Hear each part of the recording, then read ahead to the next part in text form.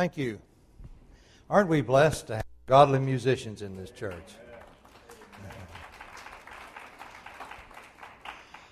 Friday night, along with our family, we attended the Hale High School graduation because Michaela was graduating. And you know, one thing I really appreciated were the talks that were given. Not the content, but the fact that they were short. I don't know if that is any message for me or not, but I don't guarantee a thing.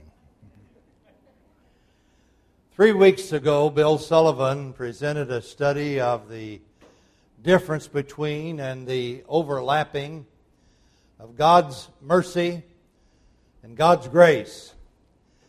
And last Sunday, Jim Grinnell brought a word on God's kindness and our kindness.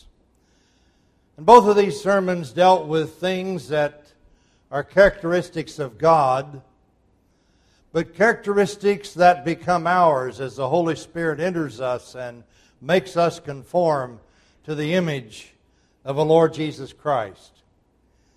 We thank God that He has imparted the Spirit that causes that fruit to come forth to His glory, and of course blesses us as those fruits are manifested in our relationship with one another. But these gifts could not be ours were it not for 5 signal events that we celebrate together as Christians. I want to begin this morning by talking about these 5 signal gifts. The first of these is the virgin birth, the incarnation of our Lord Jesus Christ. That event that we celebrate every year if we follow the Western liturgical calendar. We celebrate every year on December 25th, and we've named that Christmas. And when you ponder that event, it's just the audacity of what God did. And you ponder it over and over again. It's staggering to think about, isn't it? When the second member of the Godhead, as Paul wrote to the Philippians, who although He existed in the form of God, and the word form there is morphe, meaning essence, when he had divine essence. He did not regard equality with God a thing to be grasped, but emptied Himself, taking on again the essence of a slave. And being made in the likeness, and the Greek word there is outward form of men. How could that be? Remember when the angel appeared to Mary, he said, "Behold, you'll conceive in your womb and bear a son. You shall name him Jesus. The Holy Spirit will come upon you, and the power of the Most High will overshadow you. And for that reason, the Holy Child shall be called the Son of God." But even with that explanation, as we ponder this event, I don't know how you are, but I have to keep asking, how can this be? How could that have happened? That the one who had divine essence could give that up and take on the essence of a human being, a slave, and then take on the outward form of humanity. Brother and sister, if we're wise, we'll not just celebrate Christmas, but we'll meditate upon this wonderful miracle and all that it reveals about God and His relationship with us. The second of these signal events is the cross of Jesus Christ. That event in which atonement was made for the sins of the world, the atonement that can be accessed by all who believe in it and accept it. Now, we commemorated that event on Friday of Holy Week, which was April 6th. Solemn time, we were together in candlelit room and had the great cross and pondered all of those things that God did on that day. We also commemorate that event every Sunday as we partake of the Lord's Supper, even as our Lord instructed us. Paul wrote about it, "For I received from the Lord That which I also received from you, that the Lord Jesus, in the night in which he was betrayed, took bread. And when he had given thanks, he broke it and said, Take, eat, this is my body. Do this in remembrance of me. In the same manner he took the cup, saying, This cup is the new covenant in my blood. Do this as often as you drink it in remembrance of me. It was important and is important that the cross of Jesus Christ be constantly in our awareness. I wonder how grieved God is today over churches that meet on Sunday morning in a grand celebration, but do not partake of the Lord's Supper, do not have the cross as a part of their meeting. We do well when, as both Bill and Jim have said in recent sermons, we ponder the wrath of God. The wrath that God has against sin and the wrath that God has against sinners. And then contemplate the cross in which atonement was made and reconciliation between God and man has been offered to us through Jesus Christ. The third signal event is the resurrection. That amazing morning in which the body of Jesus that had been in the tomb since Friday, a dead man, came forth from the grave and thus declared the Messiah's victory over death. This year, in keeping with the Western liturgical calendar, we celebrated that glorious event on April the 8th.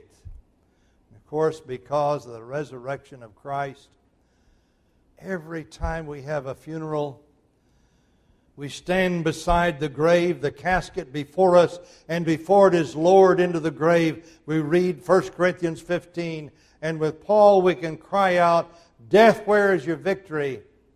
Death, where is your sting? The sting of death is sin, and the power of sin is the law. But thanks be to God who giveth us the victory through our Lord Jesus Christ. What a glorious thing to think of. The resurrection. Now these three events, the virgin birth, the cross, the resurrection, we celebrated months ago, but we still do well if we continually meditate upon him. The fourth signal event is the ascension.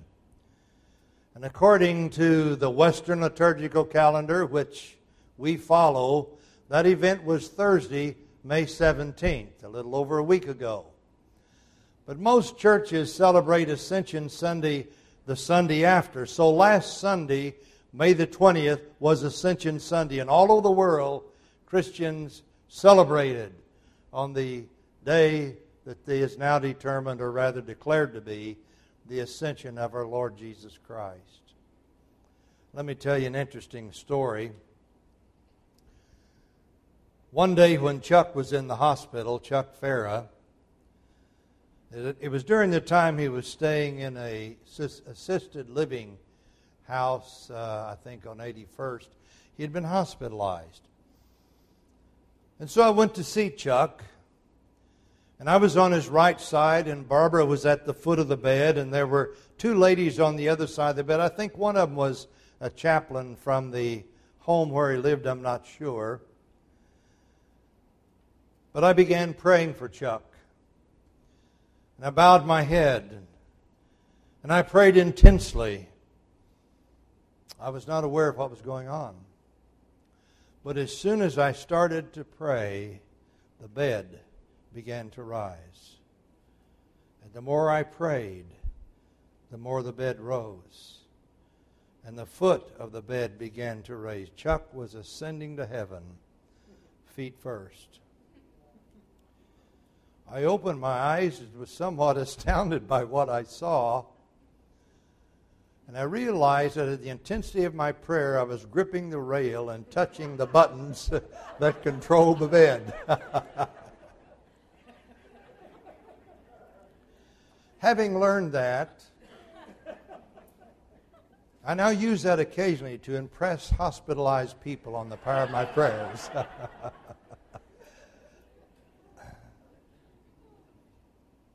But the ascension of Jesus was supernatural. There were no buttons to push. Think of that. Jesus had been with the 11, Judas having already by now hanged himself. And he'd been giving them final instructions about what their role was going to be in the coming kingdom. And they had questions. He answered some.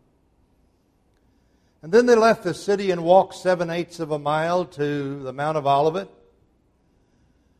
And there he began to further instruct them and said, now, don't leave Jerusalem. Stay in Jerusalem until you receive the Holy Spirit. And he spoke of the baptism of the Holy Spirit that was going to come upon them. And then, even as he was instructing them, he began to rise. And we can just imagine what that must have been like. They watched him rise and higher, and he became smaller and smaller and smaller as a speck almost entering the clouds. Their gaze was intense, almost as if by their gaze they could pull him back. But suddenly they were distracted by two men in white garments that stood before them. And as they were gazing intently into the sky while he was going, behold, two men in white clothing stood beside them. They also said, Men of Galilee, why do you stand looking into the sky? This Jesus who has been taken up from you into heaven will come again in just the same way as you have watched him go into heaven. Brothers and sisters, the ascension of Jesus is very crucial to the life we live in his kingdom today.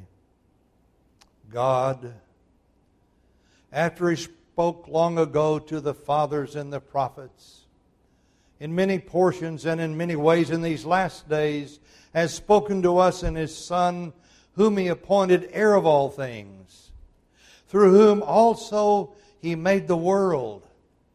And he is the radiance of his glory, the exact representation of his nature, upholds all things by the word of his power. When he had made purification for sins, he sat down at the right hand of the Majesty on high. Hebrews 1:1-3. Therefore, since we have a great high priest who has passed through the heavens, Jesus the Son of God, let us hold fast our confession. For we do not have a high priest who cannot sympathize with our weaknesses, but one who has been tempted in all things as we are, yet without sin. Therefore let us draw near with confidence to the throne of grace, that we may receive mercy and find grace to help in time of need.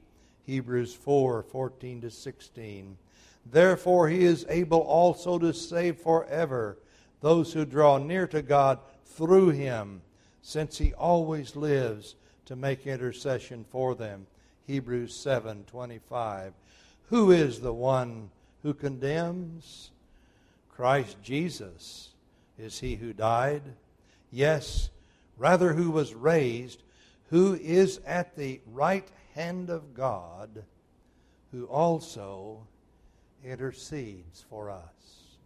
Think of that. Our Lord ascended from the earth to the right hand of God, and there at God's right hand is our great high priest, intercedes for us. He is our advocate with the Father, as we read a moment ago. Now, of course, this is anthropomorphic language, but the truth is there. He intercedes for us, not just for his church corporately, but for us individually as we come to his throne of grace. And all of this is possible because of what is commemorated on Ascension Sunday. Jesus Christ ascended, be our intercessor at the right hand of God's throne. The fifth of these signal events is Pentecost. And as we've already noted this morning, today is Pentecost Sunday, the anniversary of that astounding event that inaugurated the church. After Jesus ascended, the 11 apostles went back into Jerusalem to the upper room where Jesus' biological family and some of the women who had followed him from Galilee were remaining. And this small group, Jesus' biological family, the women who had followed him from Galilee, and the 11, began an extended prayer meeting.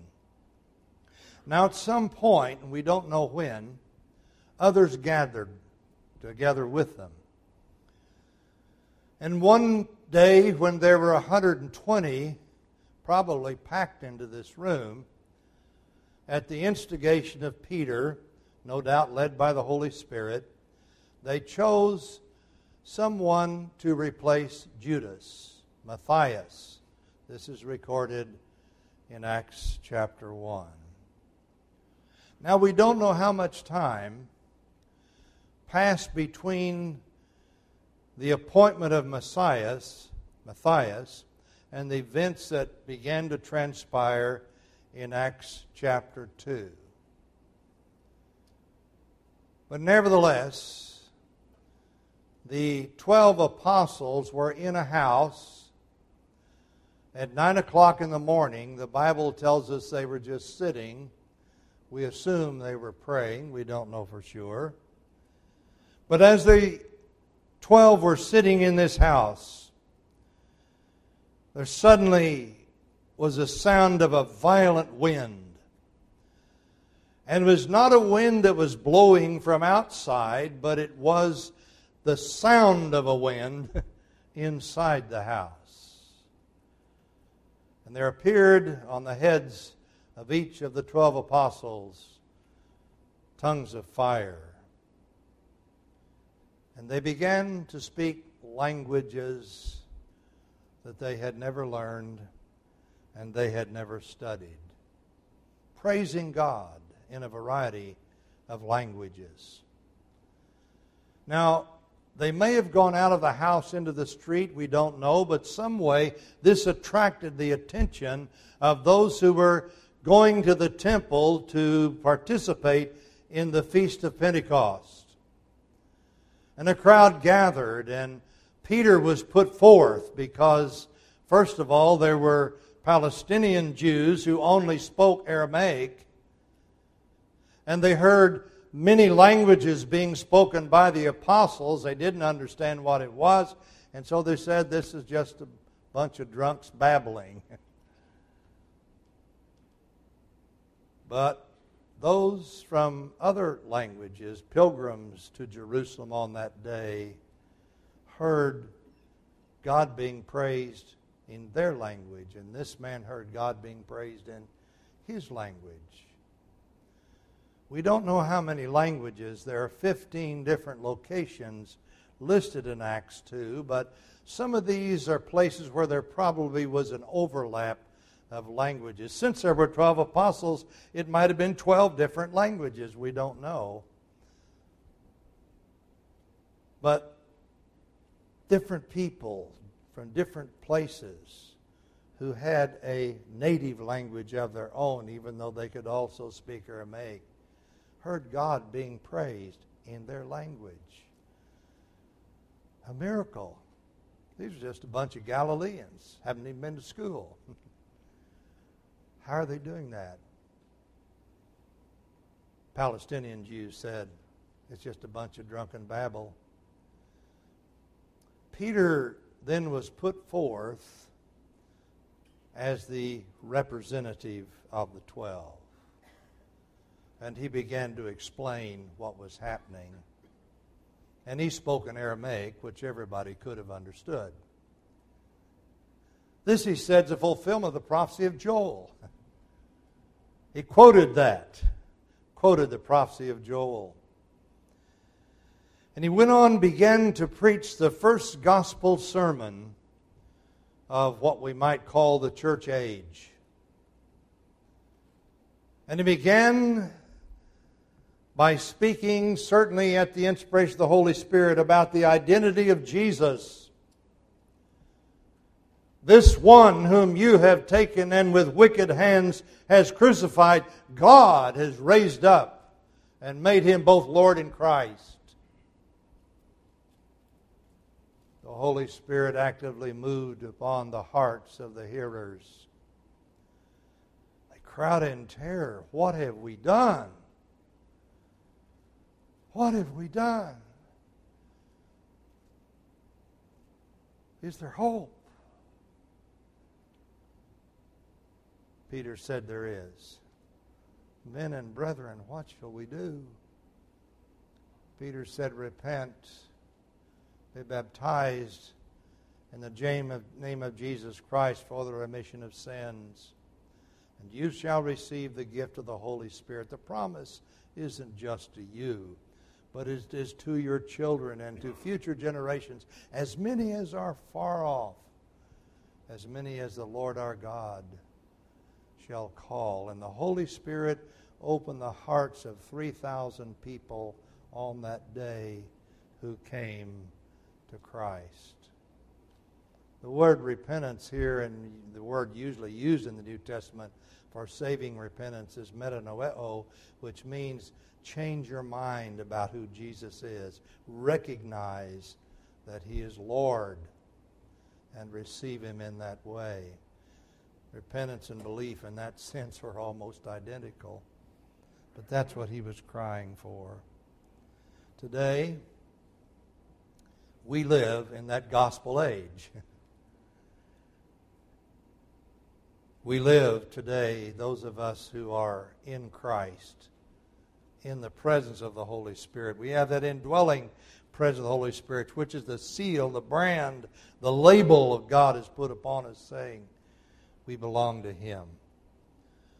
So all 5 of these signal events are essential for the relationship that we have with God today. Each one depends upon the previous one. Pentecost could not have happened without the ascension, because Jesus received from the Father and then poured it out.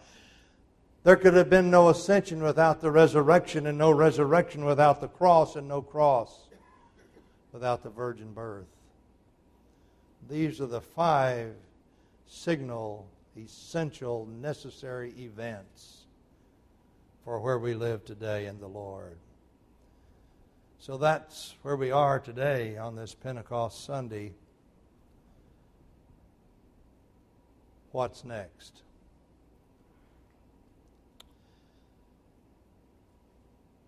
The men who appeared to the 12 said this, Men of Galilee, why do you stand looking into the sky?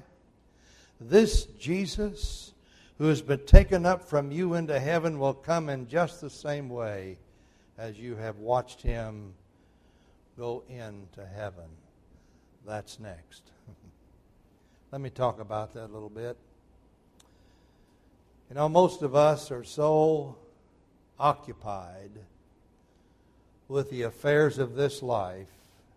And I must sad to say, sometimes we're so occupied with the business of church life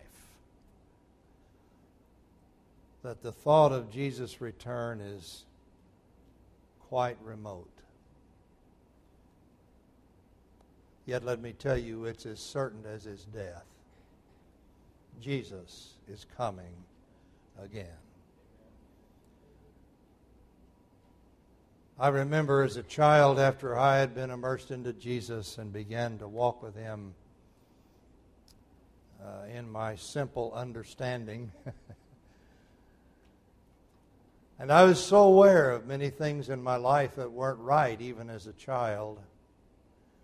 And when the preacher would preach about the second coming, in my heart I would say, "Oh, come Lord Jesus," but not today. I wasn't quite ready. Because the church in which I grew up was somewhat critical. You see, Christians were defined by what they did not do, by what they did. You don't drink coffee, you don't dance, you don't play cards, you don't go to picture shows, that sort of thing. And I went to picture shows. Terrible sin. Just don't come today, Jesus. But He's coming. I just want to read some scriptures this morning, really without hardly any comment. Peter noted that in his day there were those who were skeptical about the return of Christ. And as the years went by, that skepticism was going to increase. 2 Peter chapter 3. Know this first of all, that in the last days mockers will come with their mocking, following after their own lusts and saying, where is the promise of His coming? Ever since the fathers fell asleep, all continues just as it was from the beginning of creation. When they maintain this, it escapes their notice that by the word of God the heavens existed long ago, and the earth was formed out of water by water, through which the world at that time was destroyed, being flooded with water. But by His word the present heavens and earth are being reserved for fire, kept for the day of judgment and the destruction of ungodly men. Do not let this one fact escape your notice, beloved, that with the Lord 1 day is like 1,000 years, and 1,000 years like 1 day. The Lord is not slow about His promise, as some count slowness, but is patient toward you, not wishing that any should perish, but that all should come to repentance. But the day of the Lord will come like a thief, in which the heavens will pass away with a roar, and the elements will be destroyed with intense heat, and the earth and its works will be burned up.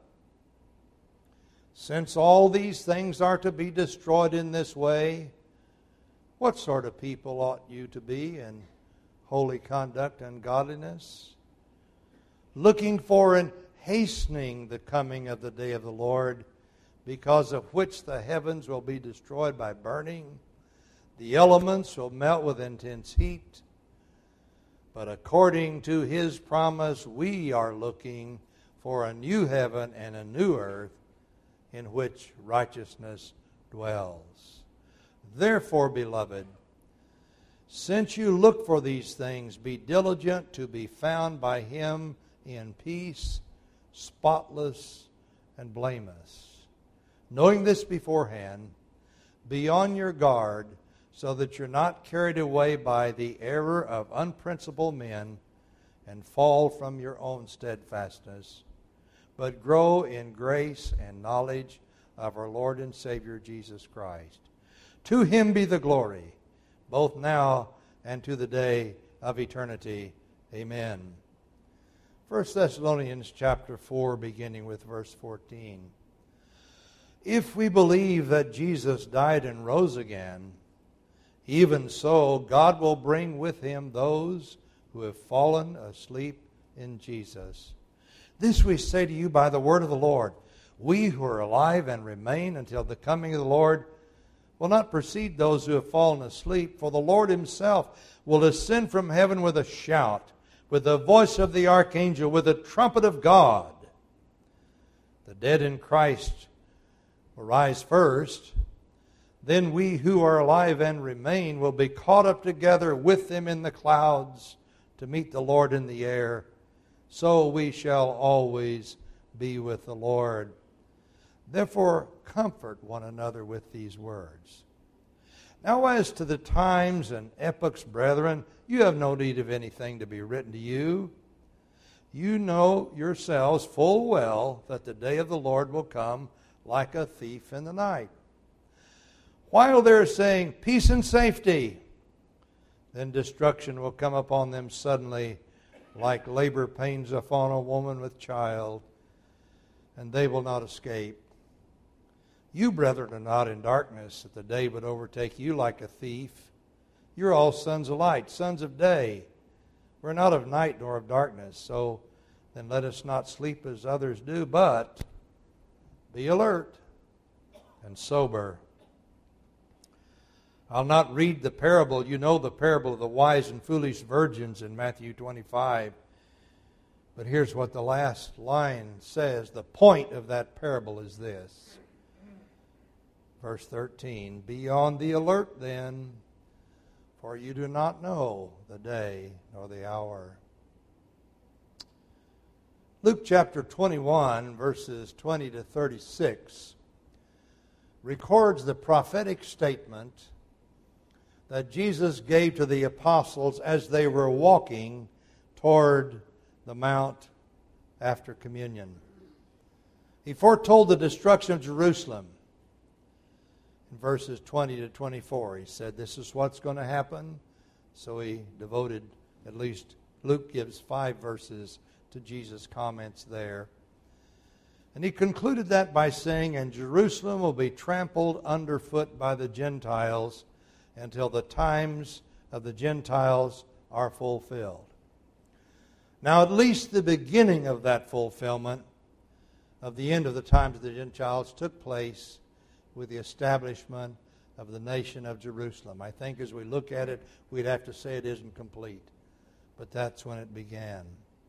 And then Jesus continued on in that prophecy, and here's how Luke recorded it.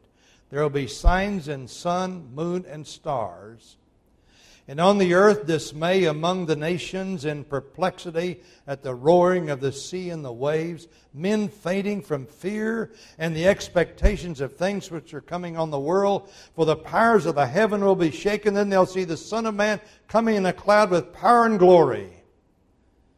But when these things begin to take place, straighten up and lift up your heads, because your redemption is drawing near. He then told them a parable. Behold the fig tree and all the trees. As soon as they put forth leaves, you see it, you know for yourself, summer's now near. So also when you see these things happening, recognize that the kingdom of God is near.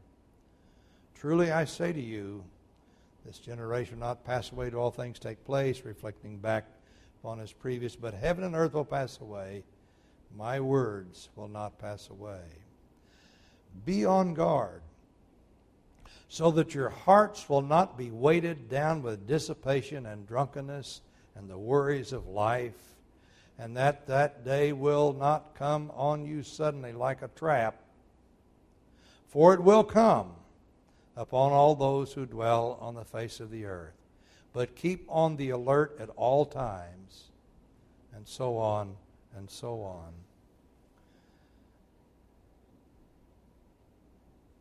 We're in strange times right now. Some years ago, Gail Sheehy wrote a book called Passages. Dave and I have read the book. I think she's done an excellent job in that book of describing the various phases of life. Historically, men have gone through chapters of life, I'm speaking of males, not mankind, which are about decades. Today, because of the extended time of people going to college and so on, that pattern has been somewhat disrupted. But we move from chapter to chapter in our lives. Women do the same thing. And when we're moving from one chapter to another, we are moving through a season of passage. And when you're going through a passage, the former landmarks no longer work.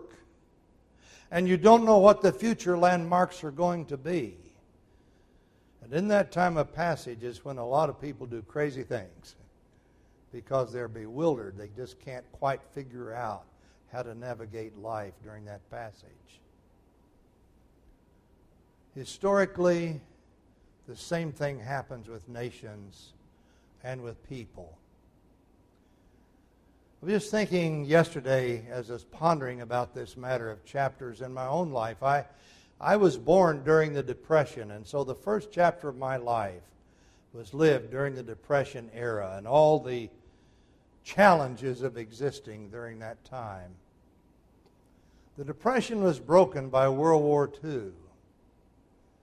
And none of us had any idea what life was going to be like after that war was over. That war was a time of passage.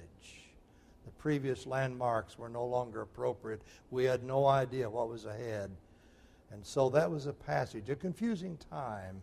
Yet one thing was clear, we had to win the war. After World War II, there was another chapter, a time of stability, a time of growth, a time really of certainty. People could really plan and do things. Then came the Vietnam era, and all the previous landmarks were kind of thrown away, and nobody knew what was ahead. Frankly, it was just bewildering, especially to those of us who were in church leadership. And then it seemed in the early 80s, stability began to return. And we've had another chapter. Prayer meeting last month, Bruce and I were sitting next to each other, and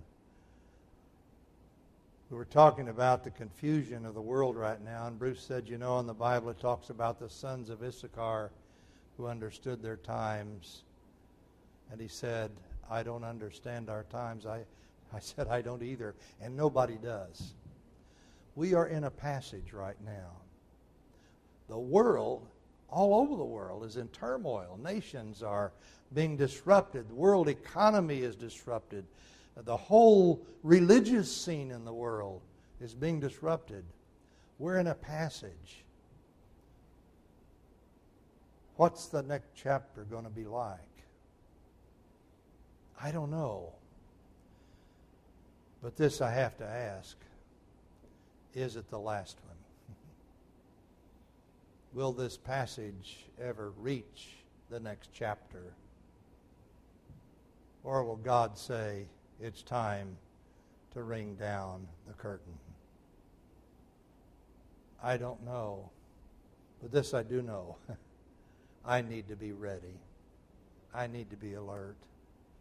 People are always trying to predict that. One book after another. Here's one I was doing some as some of you know, astronomy is kind of a hobby of mine, and I was looking into some things, and this blog popped up. Why it was on that website, I have no idea. But here's this book about the end times. So here's this fellow who's written this book, and this book was written in 2008, and God's time clock was working, but the next one wasn't going to kick off until this book got widely distributed, and it did. And in the middle of 2008, America was going to totally collapse economically, or at least the beginning of the collapse was going to happen. I thought, wait a minute. But here's an interesting one. You don't know how important today is. The year 2008 marked the last of God's warning to mankind and the beginning in a countdown of the final 3.5 years of man's self-rule that will end by May 27, 2012. By midnight tonight, we'll know whether or not this man's a false prophet. So many things like that. We don't know the day or the hour, but the importance is, how do you answer this question? Are you ready? Are you on the alert? Are you longing? Are you longing for the presence of the Lord Jesus Christ in a way that can be achieved when we die, but more gloriously will be achieved when He comes again? Are you ready? Are you alert? Come, Lord Jesus. Father, thank you for the things that you have done to allow us to be a part of your kingdom.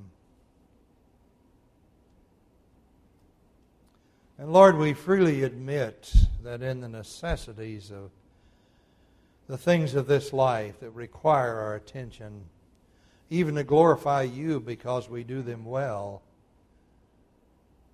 it is difficult to continue to be aware of the fact that unannounced Jesus is coming. Oh Lord, we pray that where there are signs of the times, we might see them and then know what to do when by your Spirit these are recognized. But most of all, Lord, individually, oh God, enable us to be ready. Through Jesus, amen.